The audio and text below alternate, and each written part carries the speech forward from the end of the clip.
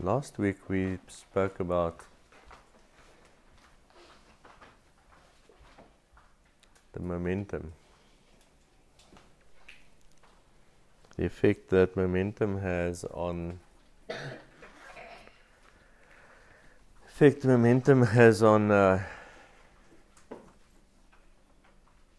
on gravity, the natural law of gravity.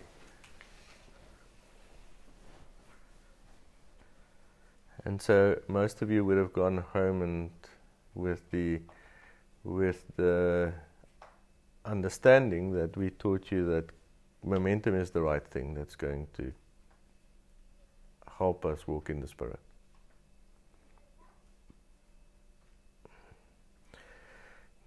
But momentum is our problem. The problem we're sitting with, the problem we're dealing with. See, if we have a momentum that is synchronized perfectly with the rest of the body, and the momentum that is a spiritual momentum, then it's fine. But that's not generally what we have.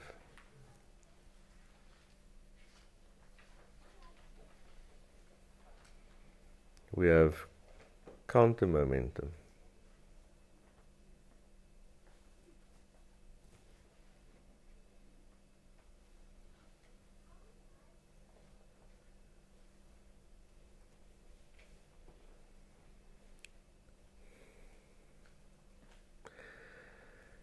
So we're going to start to unpack that. The counter momentum that we need to sort out very quickly is your faith and your faith and your faith and your faith and your walk and your walk and your walk and your walk and your walk.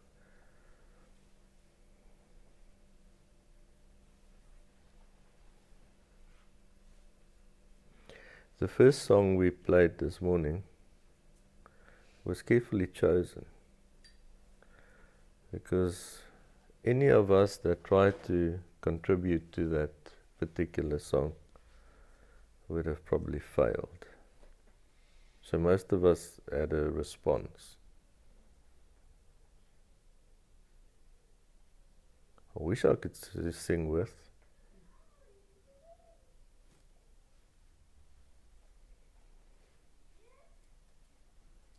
But, and then, did anybody feel kind of frustrated because there was no words? You don't know the words? Did it happen to anybody? Occurred to you that, where's the words? How am I supposed to sing with if there's no words? Didn't happen to anybody. Because you want to do what?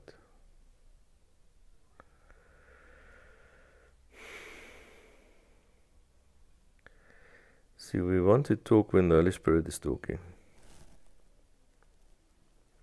That's why we have to start watching out for these dynamics. God starts talking and we go like, great, we're having a conversation. I don't know about you, but if I have a habit, if somebody interrupts me, I keep quiet. Most people won't even notice. Someone interrupts me, I just stop talking.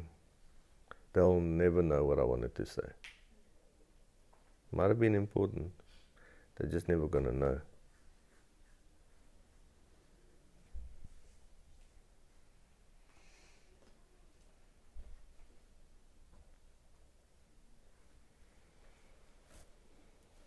Something I've learned over the years in counseling.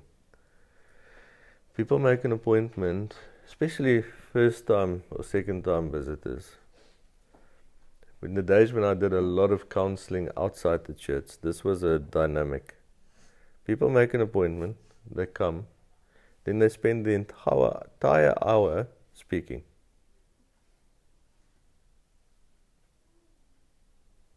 And I'm sitting there thinking, if you had the answers, then you didn't need to drive all the way here. And now you're doing all the talking.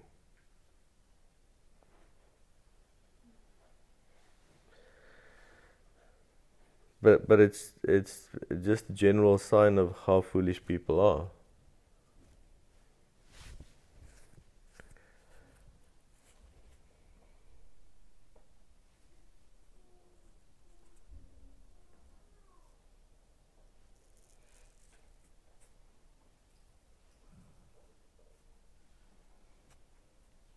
And we are in a very interesting new season.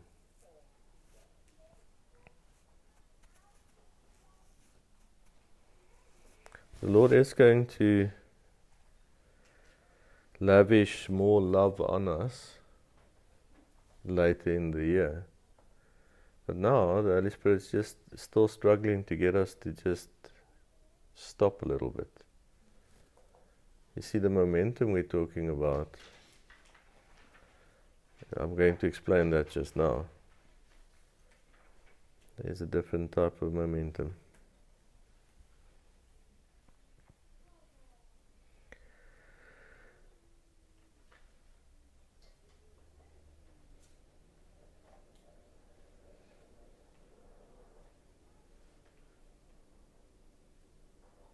How do we sync as a body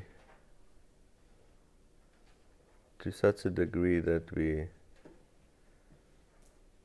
get used to it and walk it out continuously?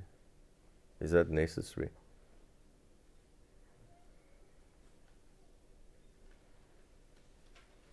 Why is it necessary? Because that's when the kingdom comes. In the kingdom everybody is synced. We're one body, and the word should bring that in us. So what we need to embrace is the duality of living here and there, and having that become one flow. The whole body worldwide will have to be seen. Now that's why we're going to look at the scripture about the sons of God being revealed again. We're hoping to see it in our lifetime. But all we have to work with is this. We can't actually think about how God is going to do it on a bigger scale. But we know it's supposed to happen.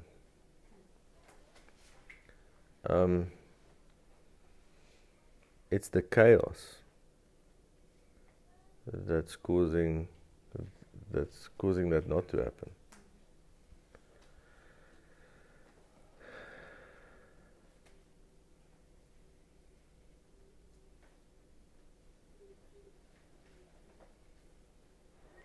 And we're busy learning. I know we've put all the basic things in place. But you see, we need to acknowledge when our hands are empty, when we have to seek Him to fill that again. The problem is we have this habit of wanting to do something.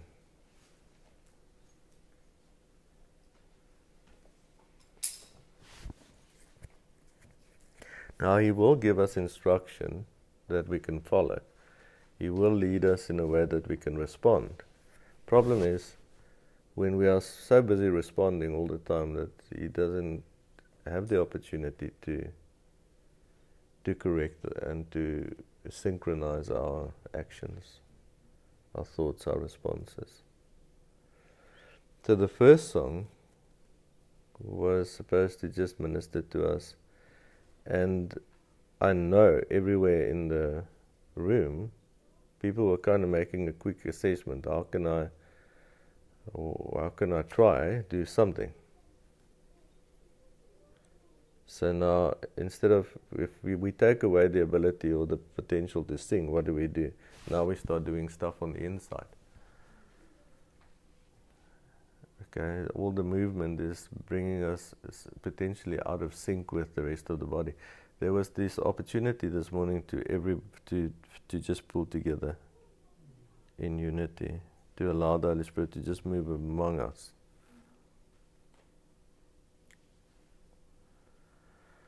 Now some might even realize and understand how we could move into that place of one spirit better. But there's still some of us in the room that are currently not even able to understand how you didn't understand what I just say. And that's what we're going to work on this year. I'm very aware of the fact that some people in the room did not understand what I just said, and yet you think you understand.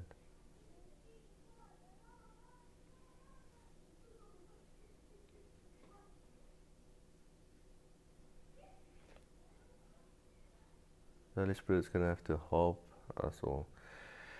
Why is this important? Because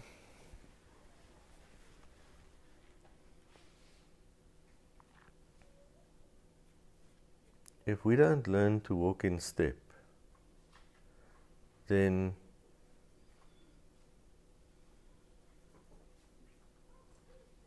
the person that keeps walking out of step when I'm not here or she's not here or we're both not here, they're going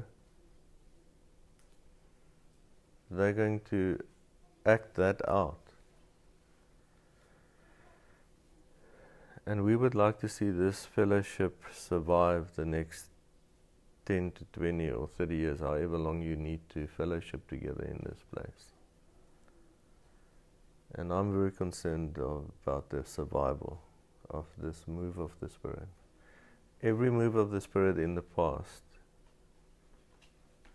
did well, and then it reached a high point, and then it ceased to exist. All the moves of the Spirit went that way. And the reason that happened is because when the Spirit started moving, everybody built up momentum, we're doing something. Then they started worshipping, and then by the Spirit, there would be these wonderful, authentic signs of people just bursting out in worship. And that was authentic.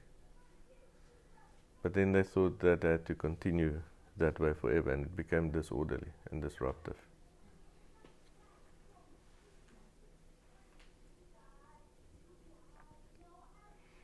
And there was this move of repentance where people would lay on the floor and cry and repent for hours. And that was authentic.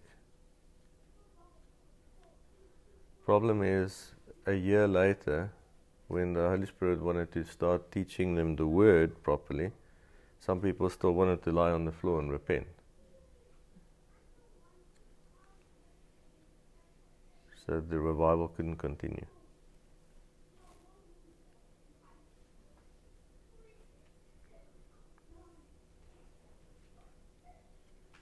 Then the next thing that obviously happened is the moment that some people repented and had some knowledge of the Word, they wanted to run out there and get everybody involved with the revival. And then it became a church move, no longer a Spirit move. And as much as I want to run out there and get everybody involved with the revival, I don't want it to become a church move either. So the only solution that I can see is we respond to something the Holy Spirit is doing in obedience. And unless we learn to respond correctly when He stops, when He moves, when He does something different, unless we learn to respond, we are going to be in danger of also becoming one of those stories. Now, this wouldn't even be considered by the world as a revival movement, but we know it is. And I thank God that it's not a big movement, because we haven't gotten it right yet. We've only walked out the beginning stages of repentance, repenting back to His Word, seeking the Holy Spirit. But He has definitely changed His tone. He's changed His tone, which is communicating to me that we've got to be careful now. because we could assume that it's been going so well that it's just going to continue going well. So today we're going to look at some of the practical things that we can look at. Problem is with some of the big things he shows me, it's so obvious and it's so practical that I do better explaining the complicated things sometimes. The simple things is difficult to explain. And yet, this is so simple that we continually miss it.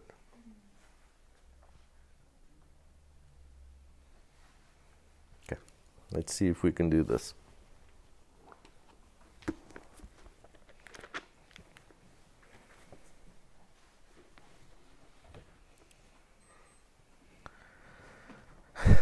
We have the entire story in the Old Testament regarding or dealing with the Israelites as a reminder, as a teacher. We have to look at the details of it. When they were doing good, how good were they doing? I mean, there's these phenomenal stories where they just double the time of the feasts because they're doing so well. They understand the things of God, and then a week later it's all over.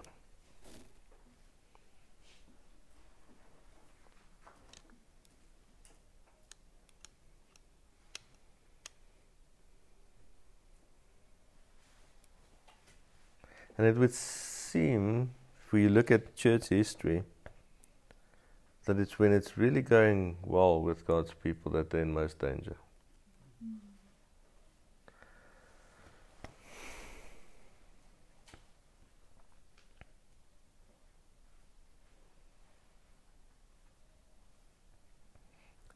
I've always had a love for Martin Luther.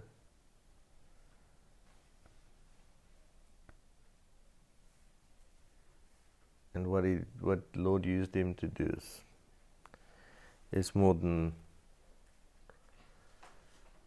99% of God's people will ever be given. And he did really well. And the other people that was involved with that particular move of the Spirit, they did really, really well. And they did really, really badly. So we are eternally grateful for what they had left us and what they had put in place. They saved us from the Catholic Church. And they left us with the one we have now. In some ways, it's even worse. Because they didn't finish what they started. I understand they didn't exactly know how, and they did accomplish a lot. They had to translate the whole Bible. They had to figure out most of the truth from scratch. They had to rediscover grace. That was a big deal. And then there was the movement that John G. Lake and that generation was part of.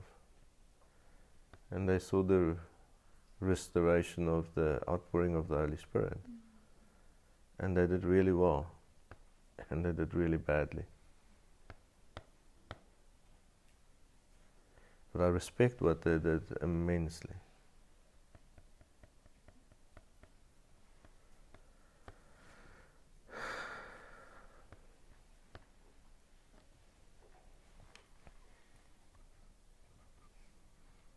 The thing that none of them got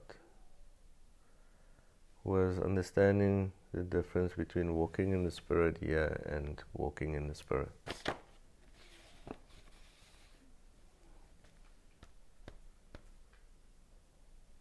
That's what we have.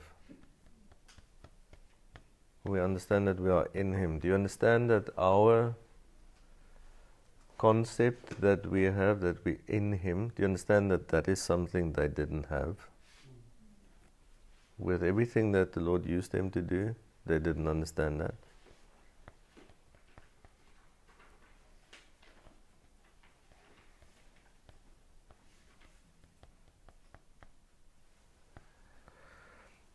But it means that we are going to be far more responsible for that truth. Because if we know it and we don't live it, then how much did we squander?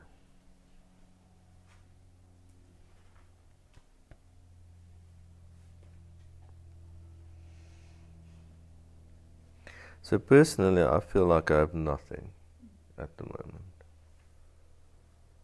I feel like I have everything to gain.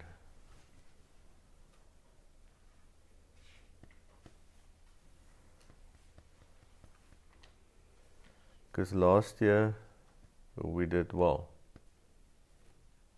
very well.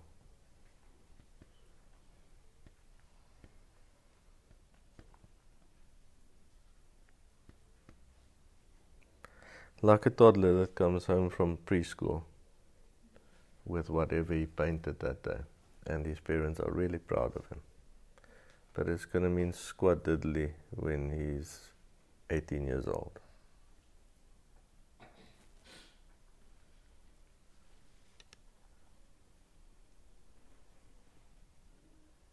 So we can't stay there. And I'm not minimizing all the work, all the repentance, all the effort, all the emotional suffering, all the sacrifices. There's been much. But when we move on to the 7 letters, I think we'll understand all of that in context very clearly.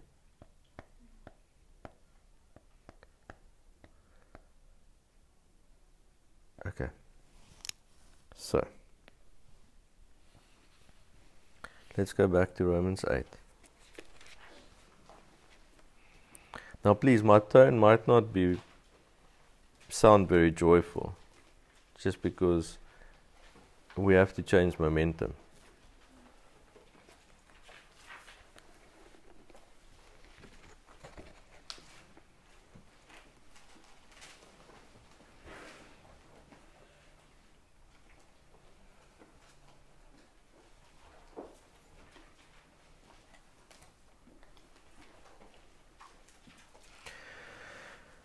Okay, so now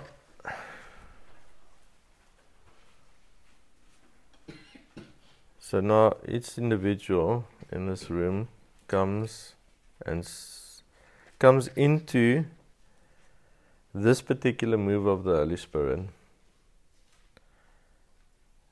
and are exposed and invited into some of the truth. The truth are offered, some of that food is eaten. And then we read after our baptisms, or just after the baptism, or in the weeks, years to follow that, we read there is therefore now no condemnation to those who are in Messiah Yahushua, who do not walk according to the flesh but according to the Spirit.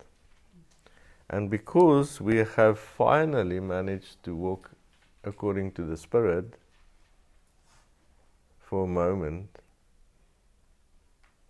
we rejoice, because in the smallest way we look at this verse and finally it's in some way applicable to us, where the reality is we understand that it was 0% applicable to us before. So now that it's 2% applicable, we should rejoice. It's a wonderful thing. We're talking about the impossible.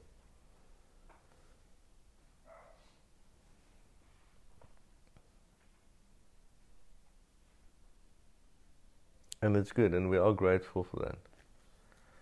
Until the Lord brings us to this place where we are at now, and we read it again.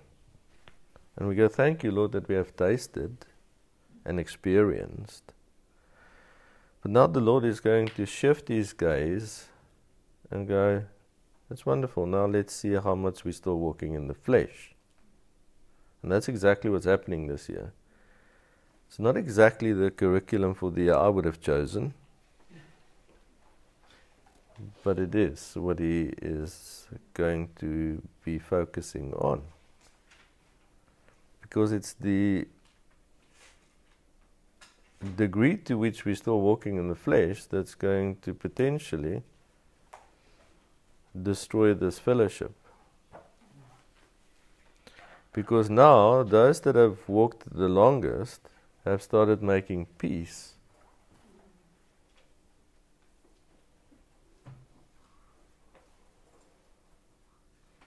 with the balance that they've struck. Not everyone. And I suppose to some degree everybody. So we've gone through a process of negotiating, realizing that what we have initially negotiated wasn't going to work. We're going to have to go back to the negotiating table with God, and we're going to have to give a little bit. And then we repent a little bit more, and we kind of adjust our negotiations again. And then we walk a bit more and we realize, okay, I actually want more of what he's saying I should be doing. So then we go back to the negotiating table and we renegotiate. How much am I going to be able to keep? Now, all of us said we're going to lay down our lives. We didn't really mean it, did we? Did we mean it? Maybe. Maybe you're telling yourself you meant it. But somewhere there's a little notebook where we have kind of still negotiated on some things. And many of us has made huge leaps, given up much. See, we are more willing to give up on the big issues than the small ones very often.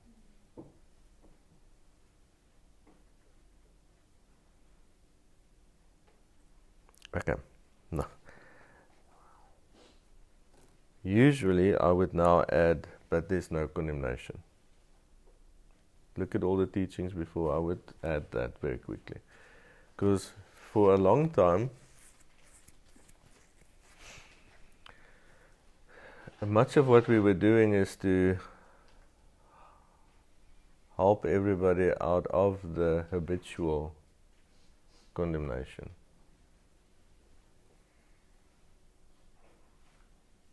Because you see, we know that if you have a person, you're trying to encourage them to do better, and they've been so used to thinking they can't do better anyways, then you first got to show them they can do better. Because otherwise they're never going to do better. So most of us come out of condemnation anyways. But now that we've done better, we're in danger to think, well, now there's no condemnation.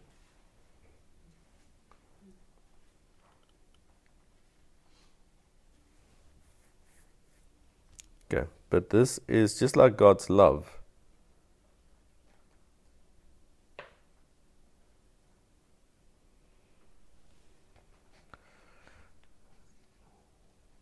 Most of what we will walk in is conditional. We've noticed that faith is conditional. The degree to which we walk in grace is conditional. Why do I say walking in grace is conditional? The moment you do something on your own as an individual, you've moved outside of grace. Have you noticed? Okay.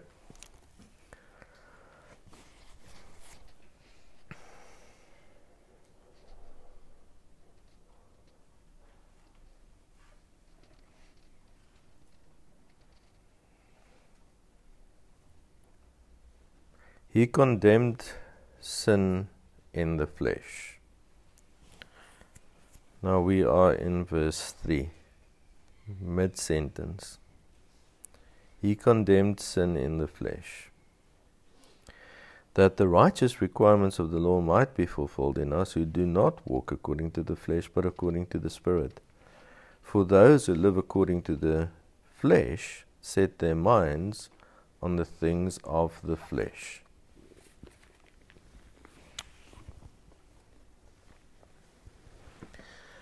Those live according to the flesh set their minds on the things of the flesh. What do we hear? What is it that we are hearing? Now let's see how this works.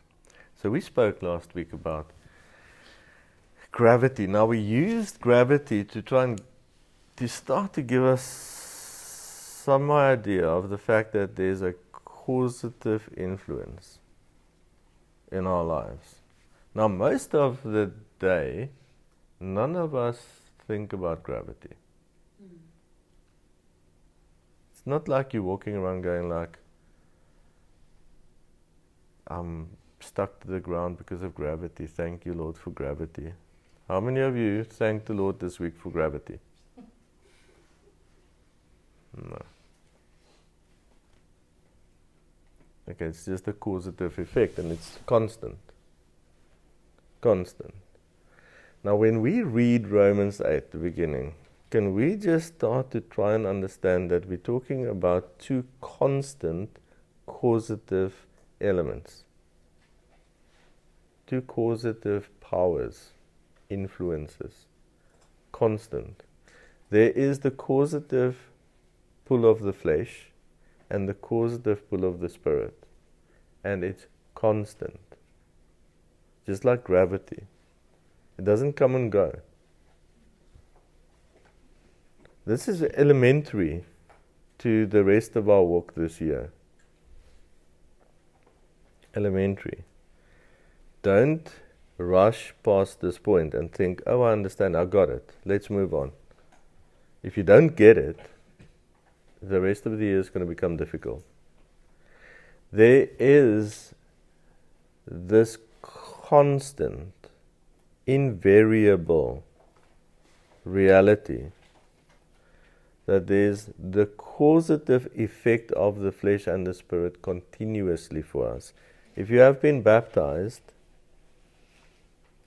it's continual, all the time, even when you're sleeping.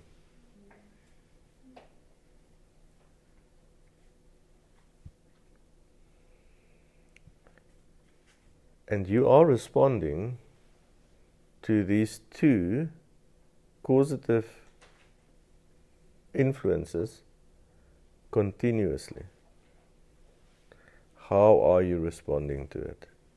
Ask yourself the question.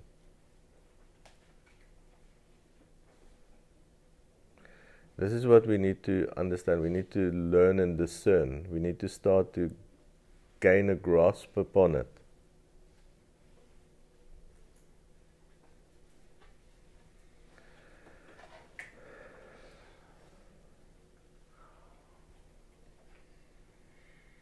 I know that I am more able to respond to the Spirit because I am able to remain quiet for longer periods of time continuously. When I say quiet, what do I mean?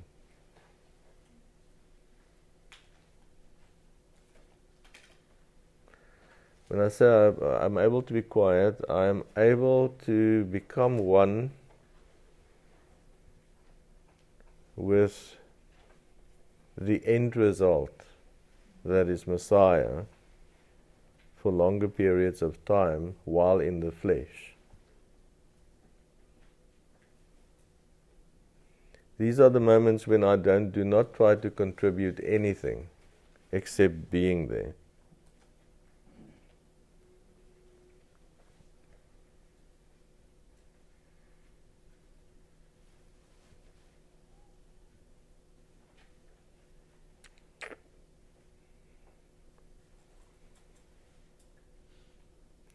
So, does anybody understand why there's waves that are so beautiful? It's because the water reached the dead end. If everything was going well with that particular part of the ocean, then there would be no wave.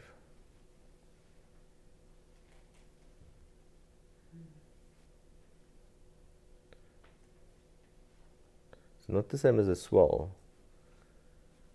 Do we get what I'm saying? It reached the dead end. Now it's splashing around in desperation. Okay.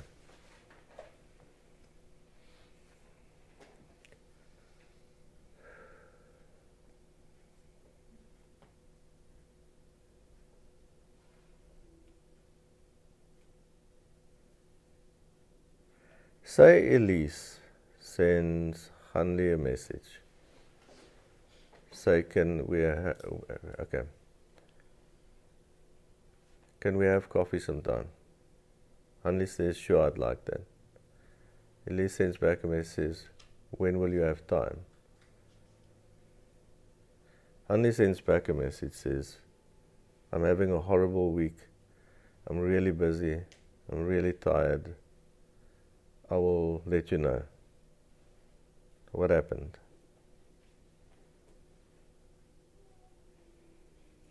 She indulged the flesh and ruined the moment. What a grave transgression against the body. Would it feel like a transgression? No, it would be quite normal.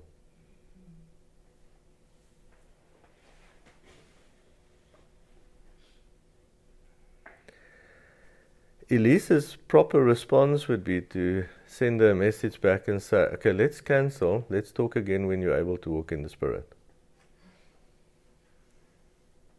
Because we have a principle that says, turn your back on self.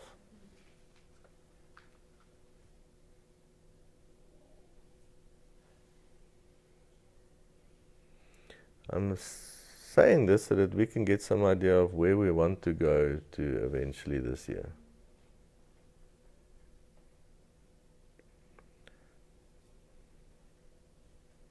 Because in some very elementary way, we've started kind of to implement the principles. Kind of.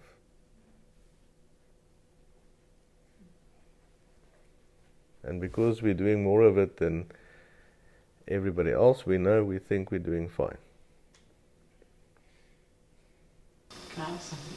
If one does that fleshly thing, does it open the door for a bad thing to happen? Yes. Thank you. You're spot on. That's why we're doing this. Because we're causing ourselves so much pain, so much harm. And the thing is, now we've become liars. Because we keep saying we're going to repent and we never do. If we want to be honest about it. You had to be able to just quickly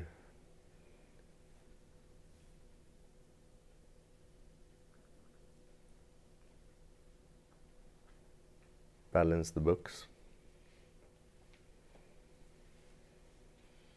in accountability, and we went back on every time we intended to repent from our fleshly behavior, selfish, self-focused behavior. Every time we said we are repenting. So thank you for bringing that up, Charlene. So this is exactly the consequences is going to be. It's going to become more immediate, more instantaneous, and more serious. There is therefore now no condemnation to those who are in Messiah Yahushua, who do not walk according to the flesh, but according to the Spirit. For the law of the Spirit of life in Messiah has made me free from the law of sin and death.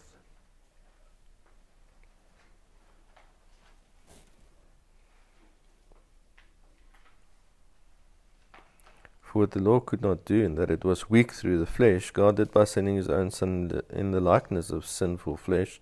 On account of sin, He condemned sin in the flesh, that the righteous requirements of the law might be fulfilled in us, who do not walk according to the flesh, but according to the Spirit. There's two mechanisms that are having a constant causative effect in our lives. Constant. Never stops. It's never less, it's never more.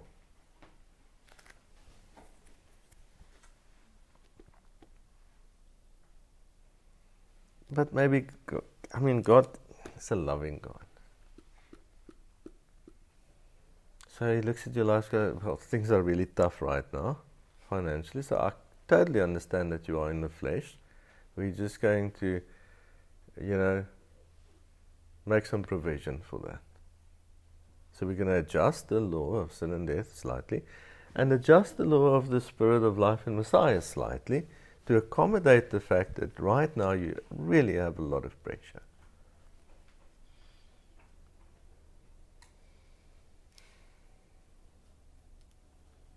So I tell you what, we'll just restore the standard of things when things go better in your life. When everybody around you treats you better, then we'll walk in the Spirit again.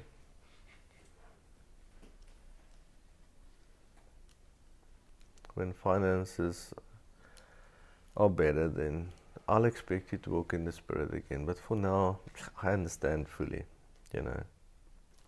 Complain all you want.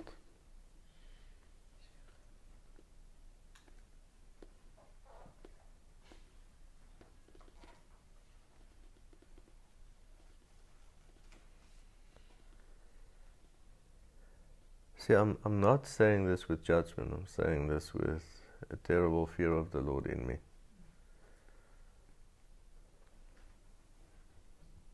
Because I do not want us, with all the gifts and all the blessings that we've enjoyed,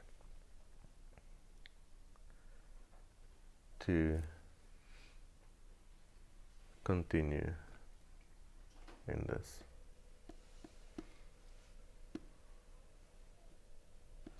Thank God that we're not in a position to communicate to each other everything that we think.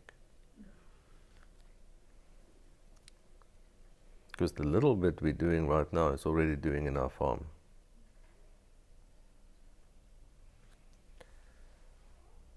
The rest of all the damage and devastation is just caused by you in your own life. So try and contain it and keep it there. Harsh. But I think this is more or less what God would say to me if I listened. No, I'm listening out for the good stuff. I'm only paying attention when He's saying something nice. And then if it looks like He's going to say something remotely corrective, I just repent before He can say anything. Quickly. Josh, but sound familiar?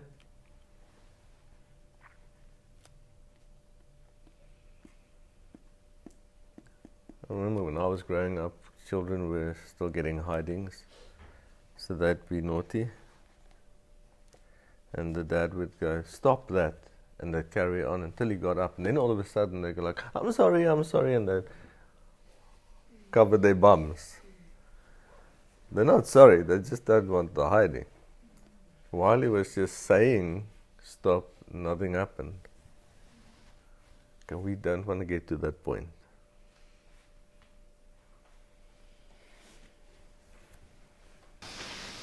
What's the proper response for that duality pull all the time?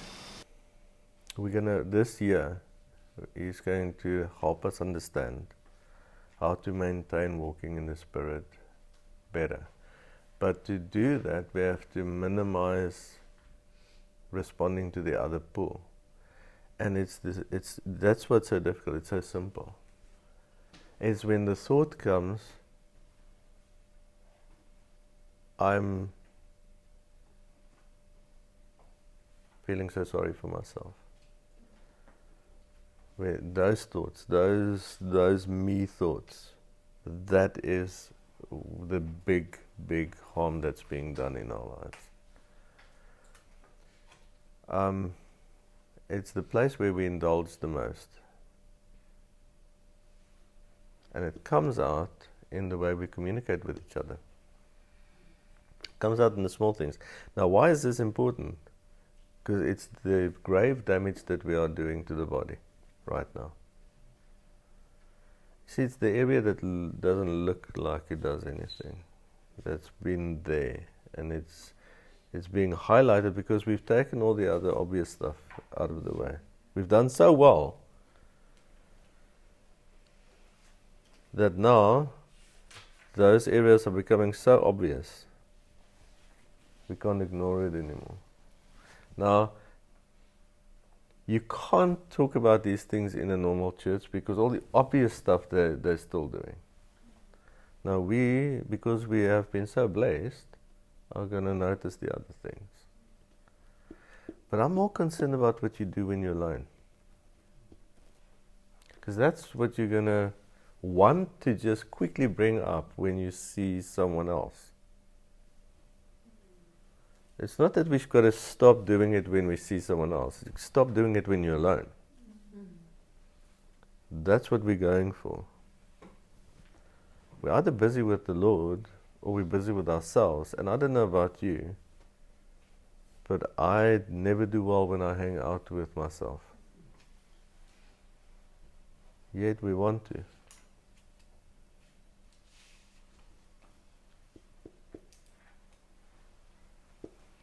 Now, some of you come to me for advice, but I never go to me for advice. I go to the Lord because when it comes to me and me, I'm no good for myself. Okay, does it make sense?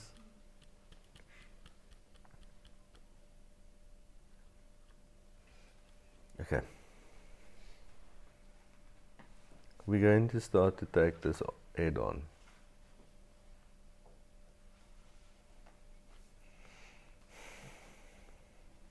And it's easy to measure.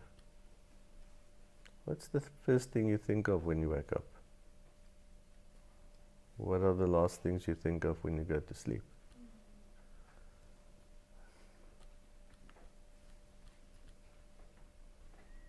How much are you complaining?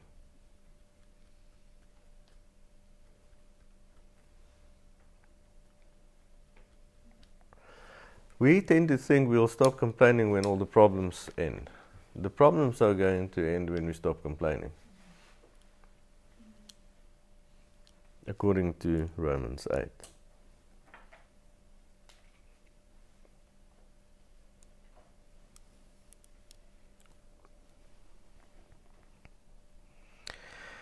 Verse 6, for to be carnally minded is death.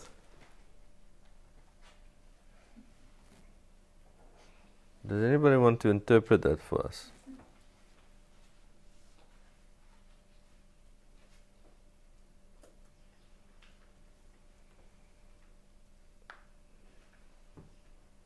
But to be spiritually minded is life and peace.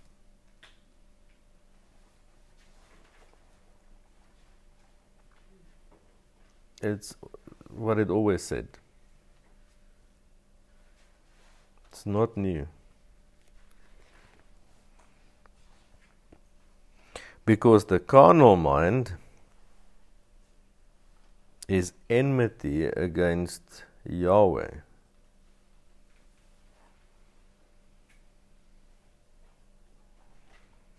But I thought we loved them.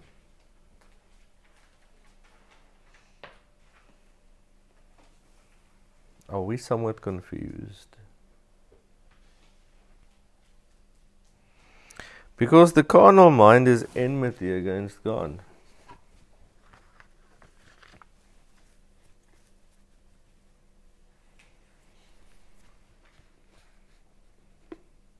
Now I'm very aware of the fact that by verbalizing what the Lord is speaking to me about, I am fully accountable as well. So there's another huge level of change and repentance. But I'm talking about repentance, not confession. Let's stop with that as well.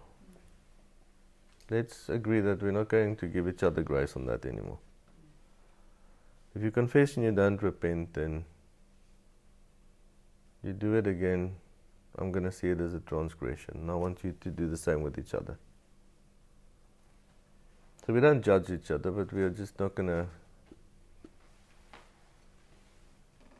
We're actually not going to pretend anymore.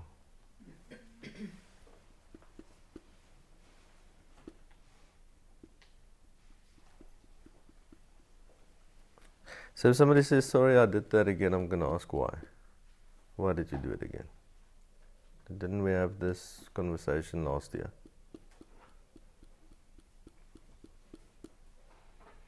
See, this wasn't last year's standard. The Lord was still teaching us these things. And I'm not saying that we didn't do well. But slowly but surely I saw some things creep in more and more again. And I can feel in my own mind, I want to do it.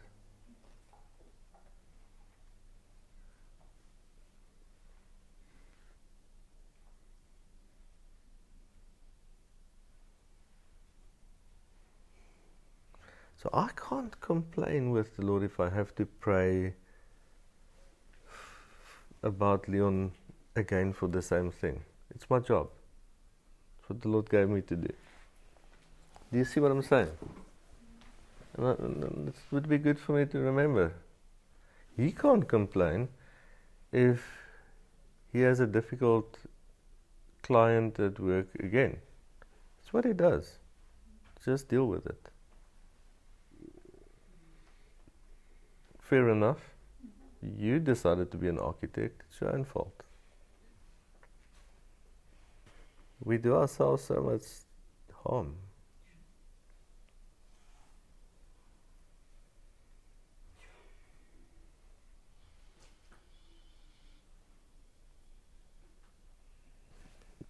See, I've stopped saying I hate going to Checkers, and all of a sudden I have so much less irritation with them. It goes smoothly. But you see, what I did at one stage is, if I needed to go there, I started complaining from the moment I grabbed my wallet at home. I was like, this is going to waste my time again. That probably just, the price isn't going to be right. And what happened? The price wasn't right. It's true. We just don't wisen up to these things. It's practical, and that's why it's so difficult to teach, because it's so practical, so every day. And yet it has this huge spiritual dynamic to it. Now let's get to the actual teaching. Go. Let's go to Matthew chapter 22, verse 37.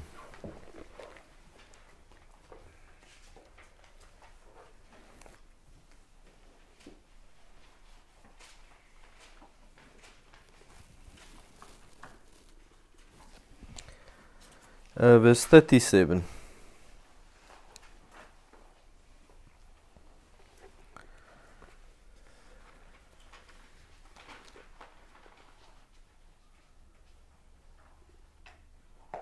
Okay, so in 36 the Pharisees ask him, Teacher, which is the great commandment in the law? Yahushua said to him, You shall love the Lord your God with all your heart, with all your soul, and with all your mind.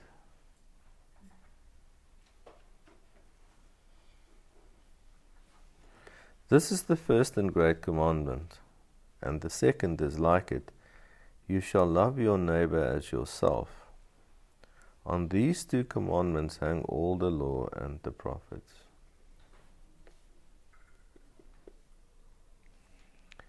So, if we want to see this fellowship survive and prosper, how are we going to love each other?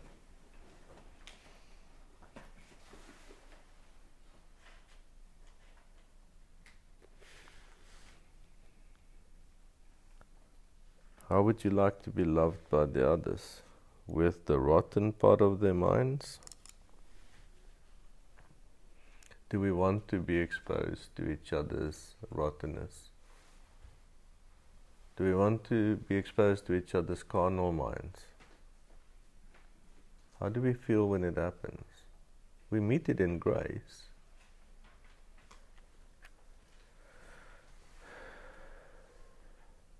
It's become real. I know you know exactly what I'm talking about. These days when we encounter each other's carnal minds, we want to run.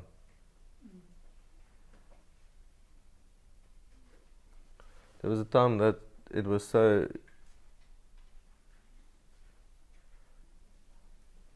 It was all we had. We didn't even notice. Okay, let's look at this. We're going to do this again, because it's been a while since we spoke about this.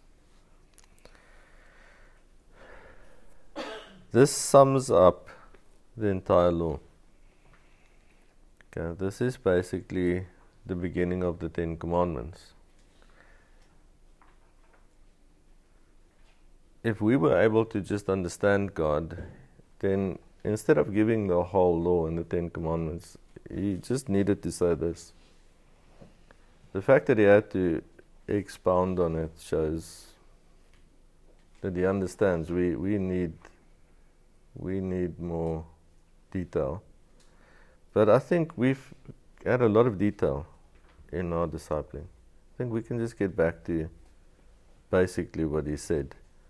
You shall love the Lord your God with all your heart. All your heart. All the desires, all the motivations,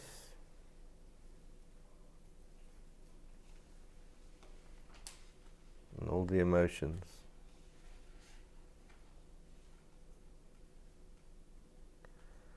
All the inclinations, all those things that will drive you.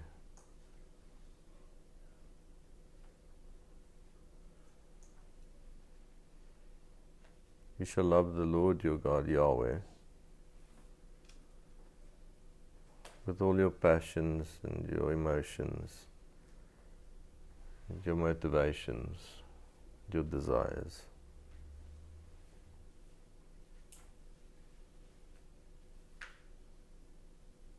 Now, if this becomes the causative constant influence,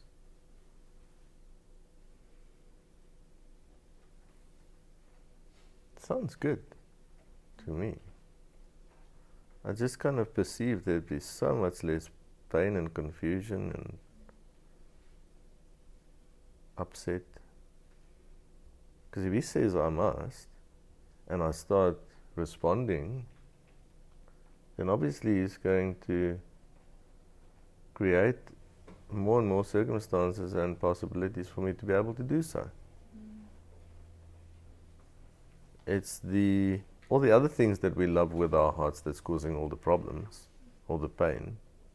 Okay, life has taught us that, hasn't it?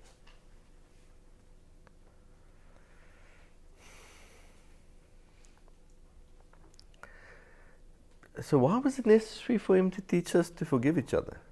If he just said we should love him with all our heart. Okay. So did we all get that? Please put that as one of the most important teachings you will ever hear. When he says love him with all your heart, it means all your emotions.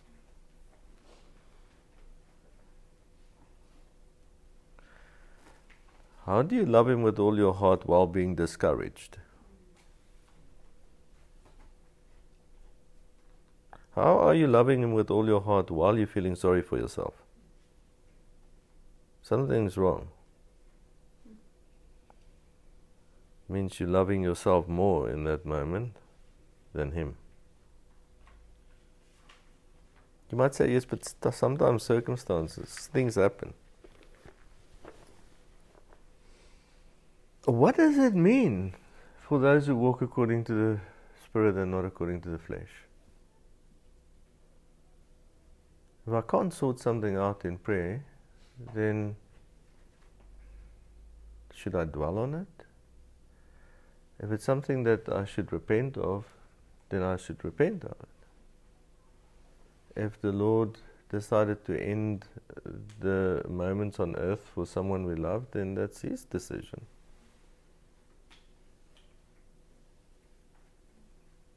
But if we should be seeking someone's healing in prayer, then we should be diligently seeking that in faith. Does that make sense? Doesn't mean we don't feel compassion. We do feel compassion because the Lord felt compassion. But compassion with a result. A movement forward.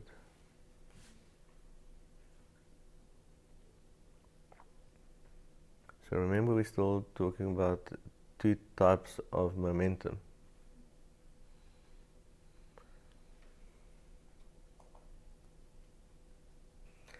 We were taught that we should have certain responses.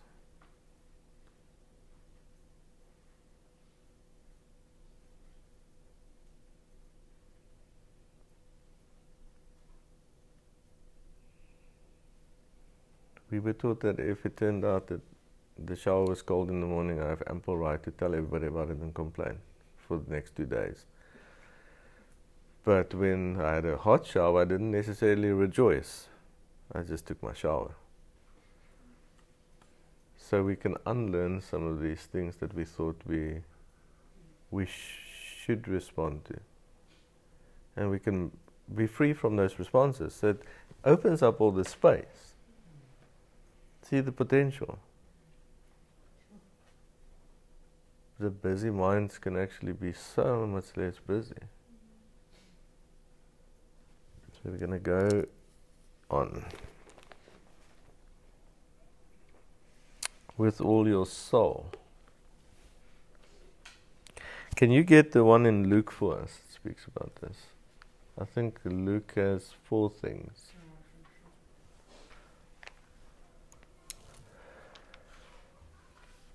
So what the scripture is trying to do here is to encapsulate the whole human being, all the parts of us,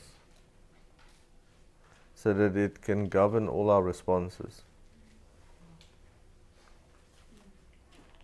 First commandment, God expressing His complete will for us. So our life experience, our existence. He's expressing to us His will for our existence. Do not veer outside of this for a moment.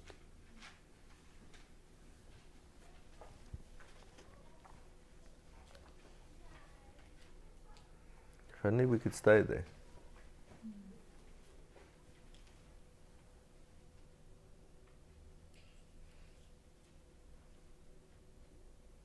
I wish we could actually just quickly connect this with different aspects in the Bible and see how it works. Do not be unequally yoked.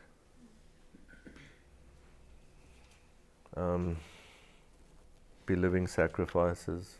Just apply this to those scriptures.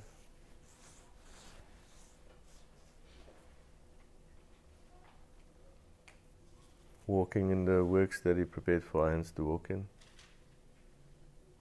The whole concept of destiny.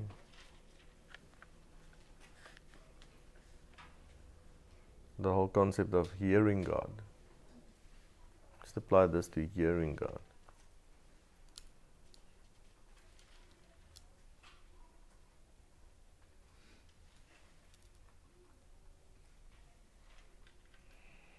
So, in prayer, we know that we hardly pray about the stuff in our lives, and then there's stuff in our lives that we need to pray about. The way we know is that we've got to, before we start, go like, would God really want to comment on this?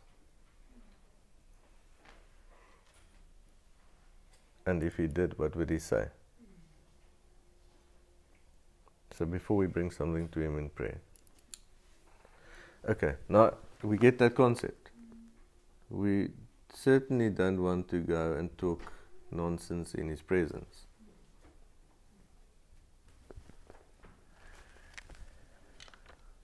What are we? We're His body.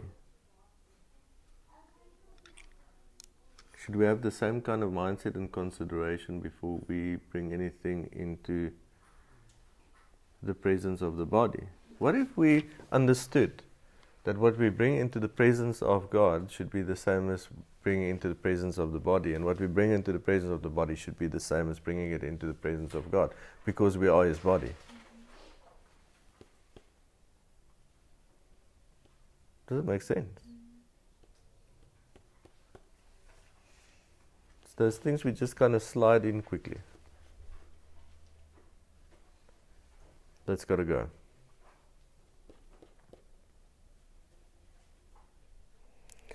Okay, so we're seeing it for what it is.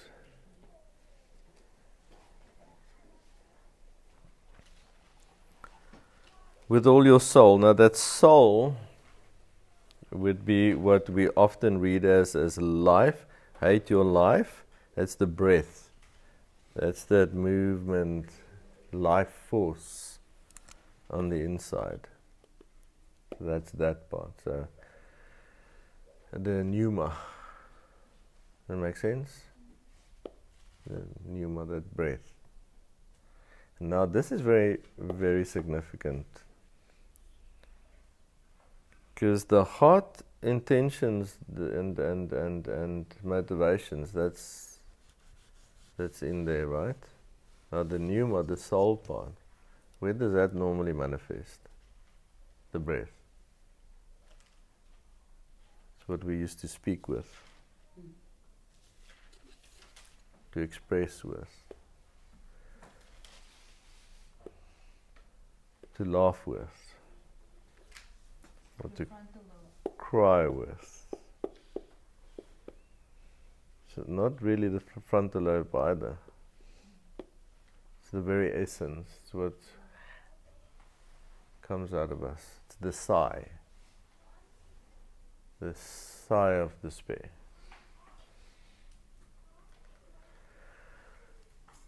Or the way we take a deep breath and we are strengthened. It's the way we can start to understand that soul part that science cannot actually identify. That's how it is. We can either go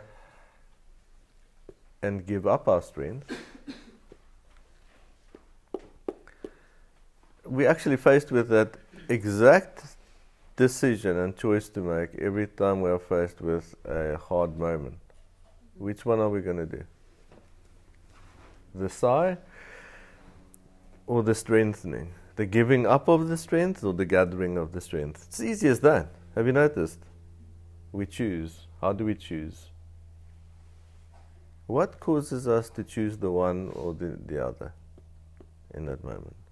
You're either going to think of what you think is true, or you're going to reflect on His word. Try and despair while thinking of what His word says. So if you're despairing, what are you not doing? Can I ask something? Can it in that moment be an exchange? It's kind of what I've experienced through the weeks. In those moments of silence, almost the giving up of your own strength and your own ability, and actually literally believing in. Good. We want to transition to a place where we don't have to do that anymore, because we've been holding on to our own ability way too tightly. So if you did give it up, why did you take it back? So we want to get to that mindset. Why do we need to always keep giving it up, then do it again? Okay. Okay, it's in Luke 10:27. It says, "You shall love the Lord your God with all your heart, with all your soul, with all your strength, and with all your mind, and your pleasures." Thank you. We're going to look at that just now. Again, because there it adds strength, and that's very important. Now, can you read for us Psalm 50, verse 14?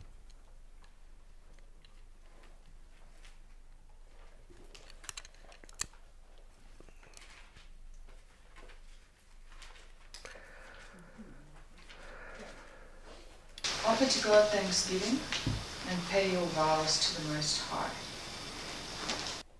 Now we know that Joshua teaches us not to make vows, but all of us have made a vow. We have a vow that we are all bound by. What is that vow? Life is His. pay your vows to the Lord. Read it again, the whole thing.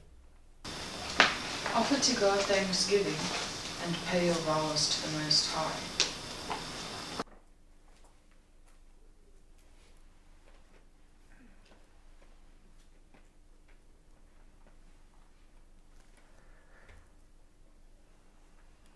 Our complicated lives, summed up by him in such disrespectful terms. Doesn't he know? Doesn't he understand? I have a multi-layered life going on here. Okay, it's complicated.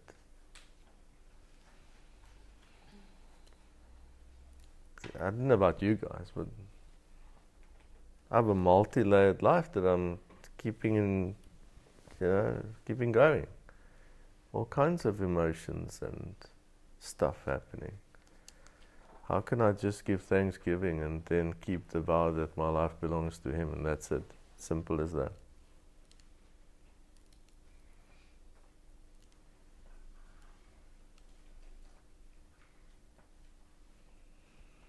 Well, we haven't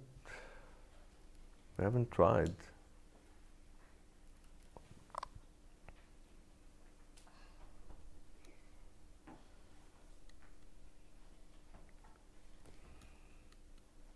We've tried, but we haven't given it everything yet. Okay. Right.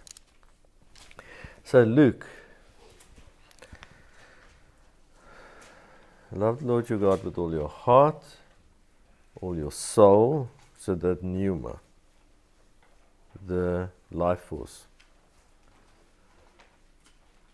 and with all your strength,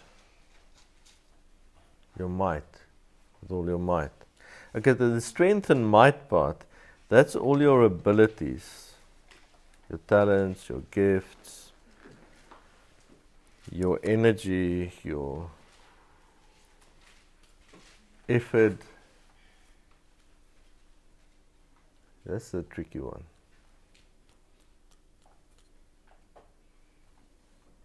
Love the Lord your God with all your gifts and your talents and your qualifications and your skills.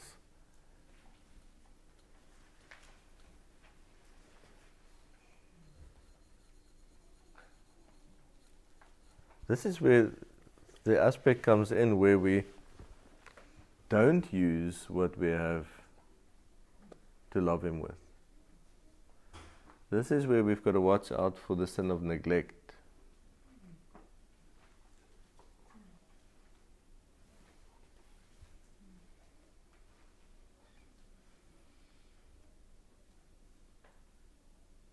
Or where we use those things to love ourselves or to love another. To love another.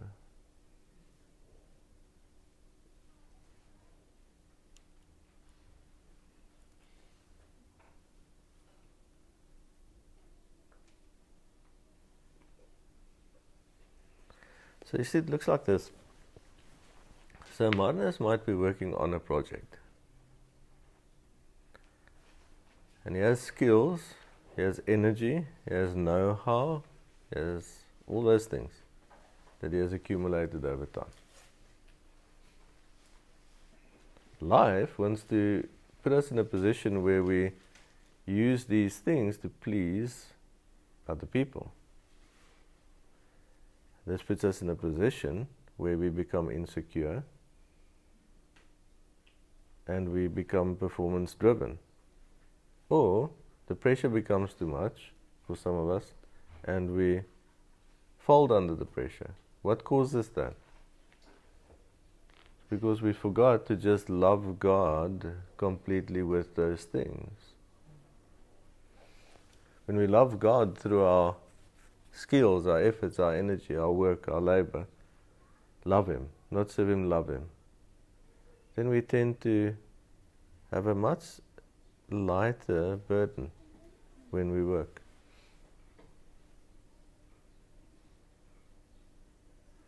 And it's difficult to complain about work if we've been loving Him in the process. How did we separate that part of our lives so easily from loving God? That's where the strength and the might comes in. You might say, yes, but I'm a bartender.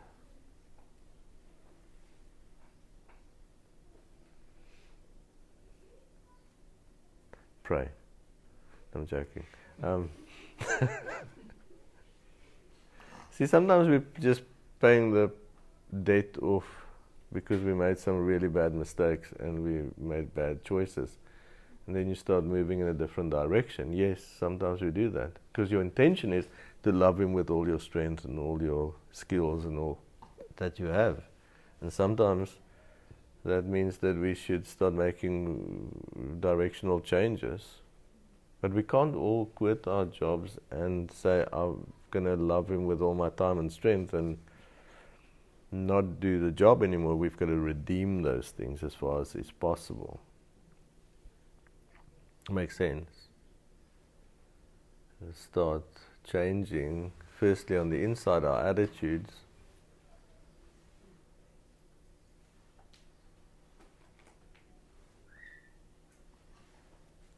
The next one was mind. Now loving Him with all your mind, that's now when we get to knowledge. All your mind. All that you've learned, all that you know, your mental capacity, love Him with that. It will sort out all the confliction. And it will probably set us free from pride and arrogance and ego and insecurities when we start loving Him with our minds. So we're looking at two causative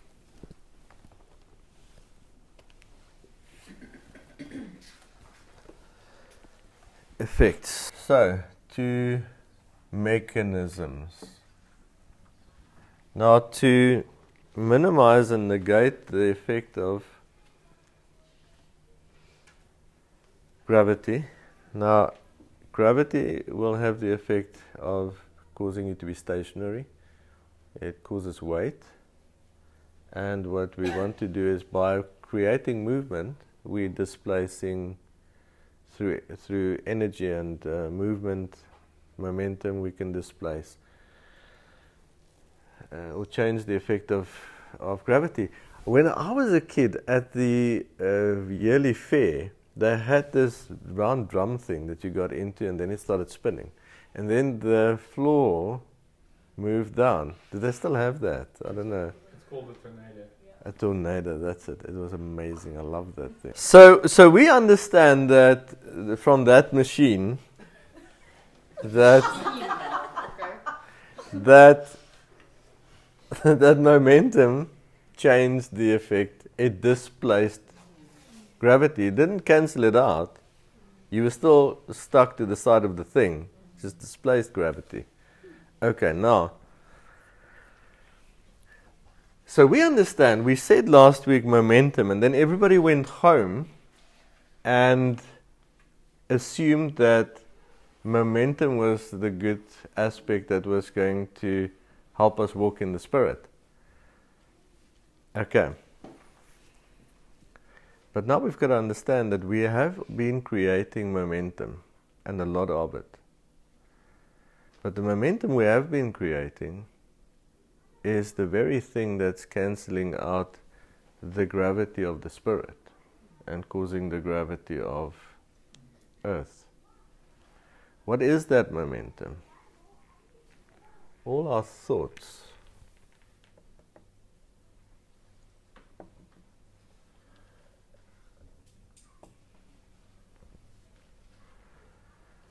The I. Now, how do you know that you have this sickness?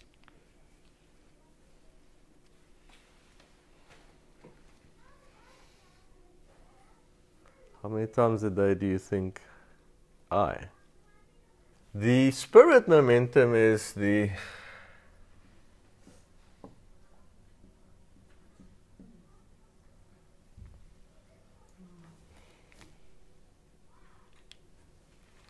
See, now, try and create momentum around that word. Try your best.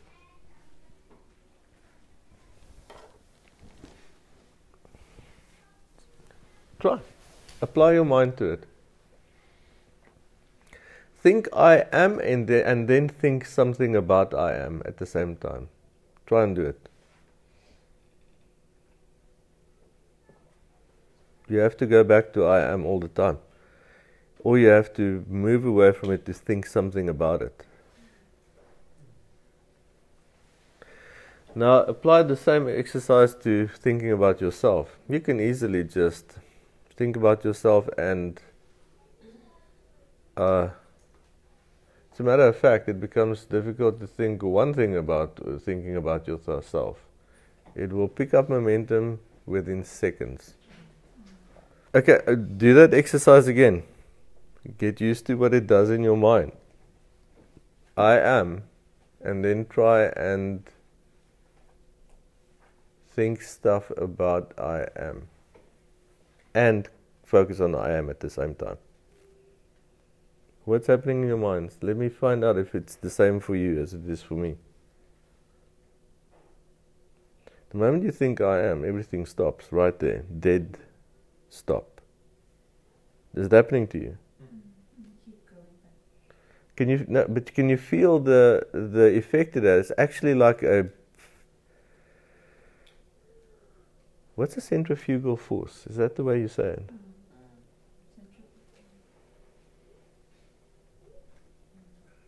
There's actually, I can feel it almost hurting my mind when I try and do it. Is it happening to you at all? He will stop you. You can put the word God in there and then you can move. Then your brain can move. But as long as you put I am in there, you can't move.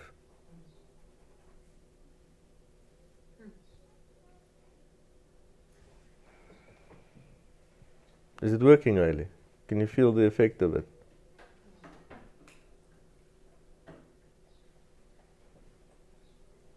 It's almost like you can feel the place where the two lobes of your brain get to come together. It's like reach you right there.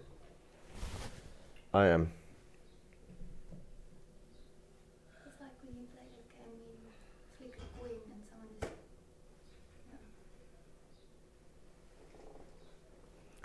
So just, I want you to feel it. I want you to let it sink in.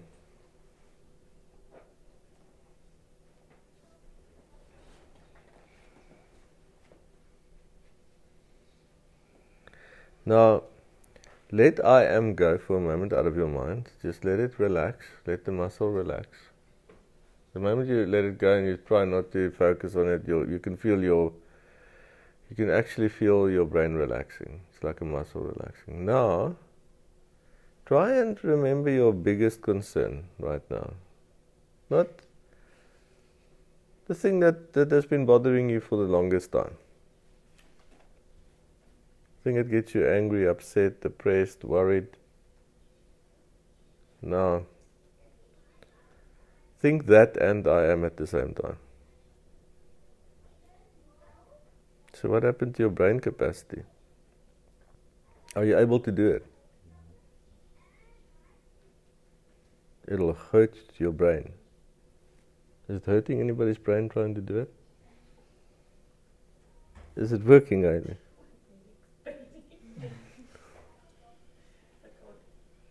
Yeah. Restraining.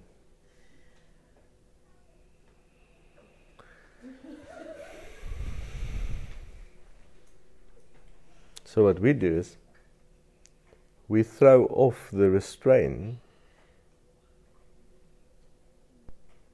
of the knowledge of God so that we can just worry for a little while.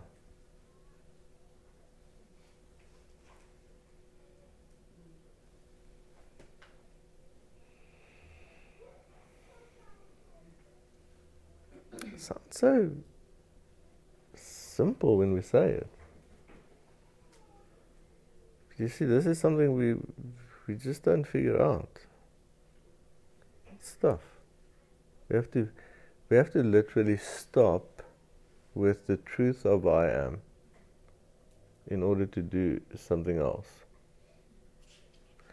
But we can keep that. We can stay in that place and love Him with all our mind, with all our soul, with all our strength, and with all our hearts. And then everything can flow. We don't have to let I am go. Your brain will be able to now function.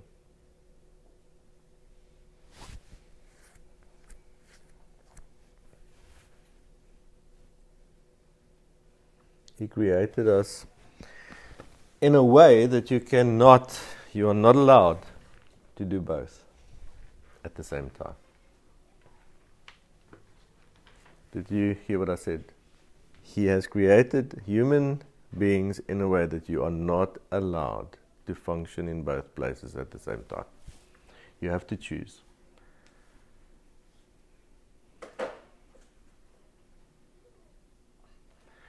There is now no condemnation to those who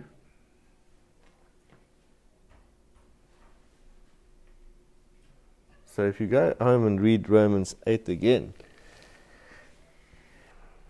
can't be both. A double-minded man is unstable in all his ways. Not some of his ways, not some of the time, all his ways, all the time.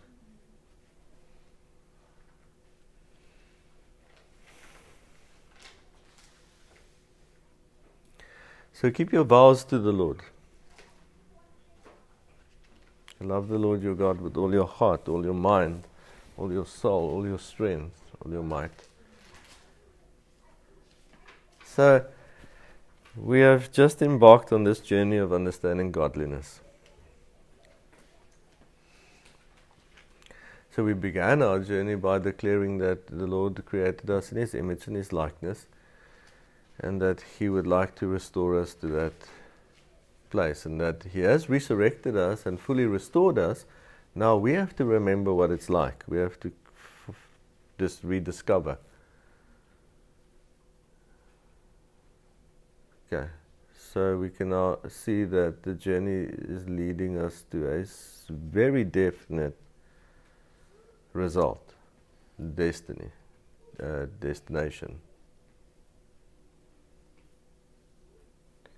Try and get to the Lord, but get to a different destination. You'll have to go backward. This road only leads to one very specific point.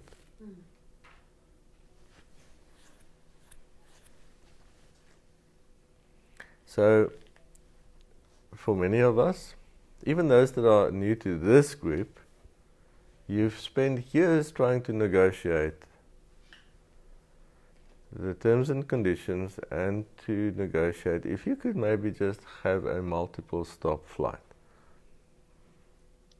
Visit more than one destination. See, this flight leads to one destination. That's it.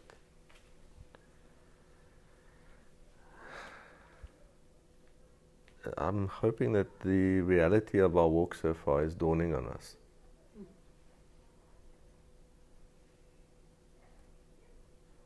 Do you have something to add?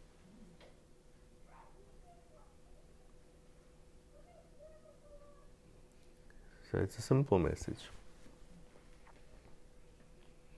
Now for the week to come, let's pay attention to what these two causative mechanisms in our lives does. Let's start paying attention to it. Okay, here's the bad news. Your tolerance for the people around you are going to exponentially become less. Because the people around us cause the other type of momentum as well. We're going to discover over the course of this year, as we try and understand godliness, how to respond in the correct way so that we don't get pulled into the vortex of the ungodliness. Black hole.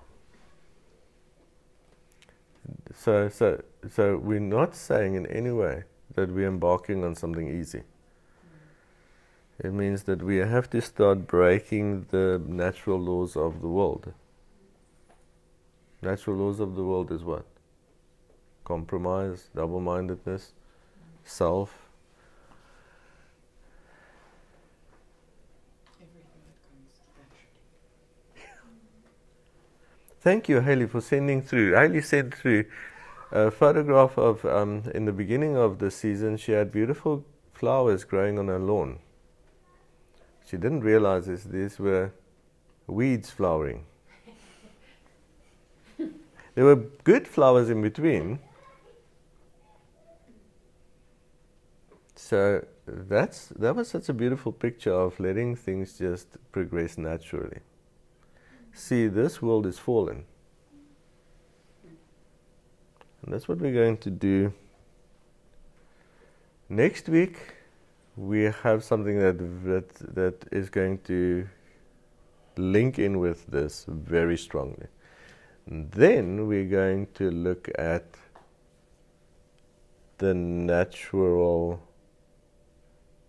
way of things. The fact that we live in a fallen world, and how we are implementing all these things to become free from the fall. So we've been legally set free from the fall and the curses. But if you check your thoughts over the last week, you'll realize that just because it's legally done doesn't mean it's practically true. Now, the reason we are doing this, what we're doing right now, is not necessarily for you individually. It's for the sake of the body.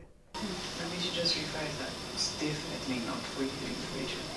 Definitely. Because see, you're saved, you're going to heaven. You can individually, as an individual, you can continue the way you are. And people would probably still love you and have grace upon you. The problem is,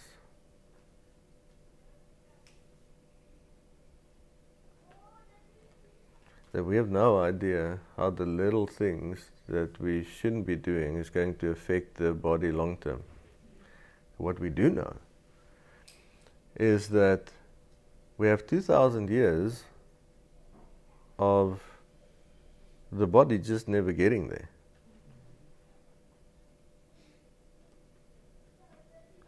How many generations, how many people, how many churches have prayed, let your kingdom come?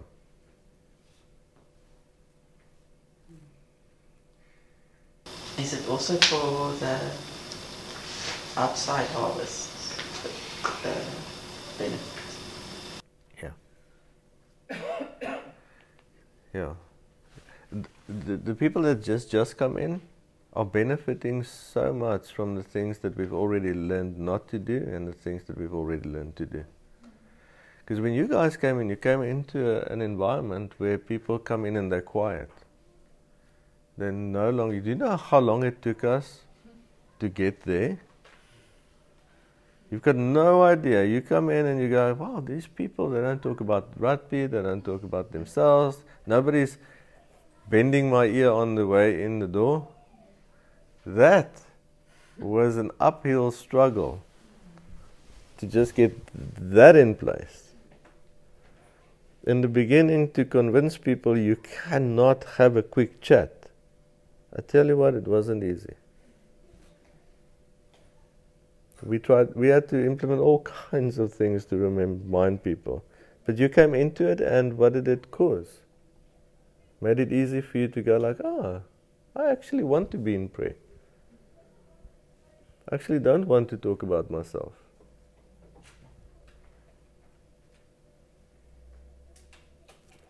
So you see what we've established. A lot of the things we've learned not to do has already made the way for others to slide into it very easily.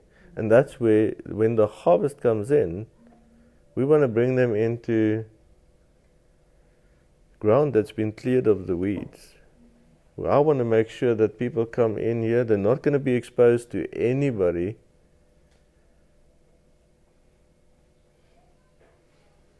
bringing self into the equation, because that means they'll be able to leave self behind very quickly.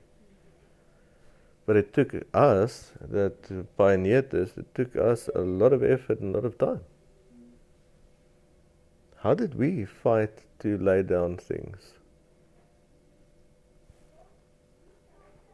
When I met Dunley, she was so used to talking about work that whenever I greeted her in the beginning, that's the first thing she spoke about.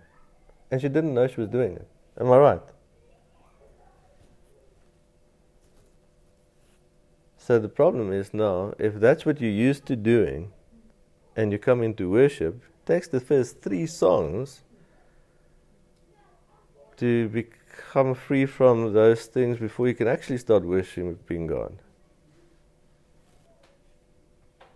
So it opened up all this potential to just enjoy worshiping God. See how valuable these things are.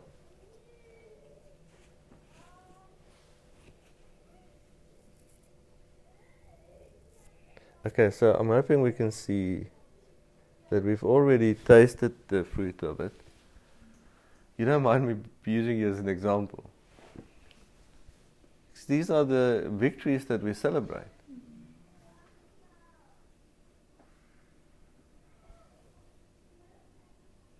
Okay, remember the beginning days.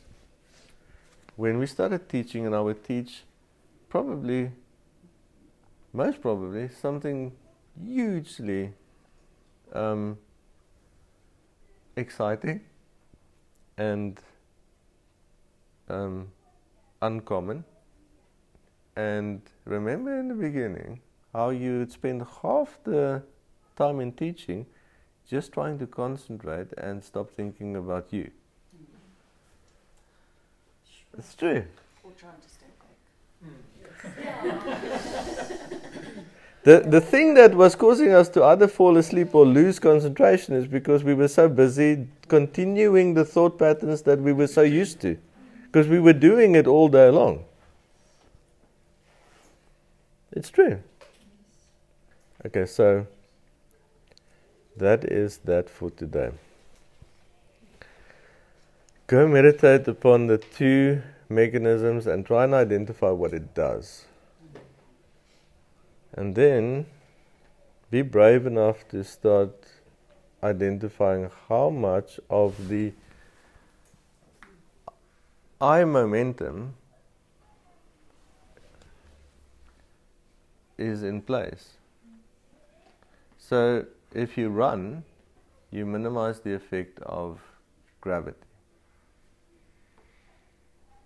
But what happens? You will run out of energy and you'll have to stop. And when you have run as far and as fast as you can, and then when you stop, is gravity seemingly more or less? I don't know about you, I feel like I weigh twice as much. And you're tired, so you want to lie down. Okay, so what I'm saying is we're going to learn how to not create momentum to walk in the Spirit out of our own works and our own effort, because you can't sustain it. And then when you stop, you crash right back into the flesh. So now you've had 15 minutes of walking in the Spirit and 2 days recuperating in the flesh. Okay, amen. Bye-bye.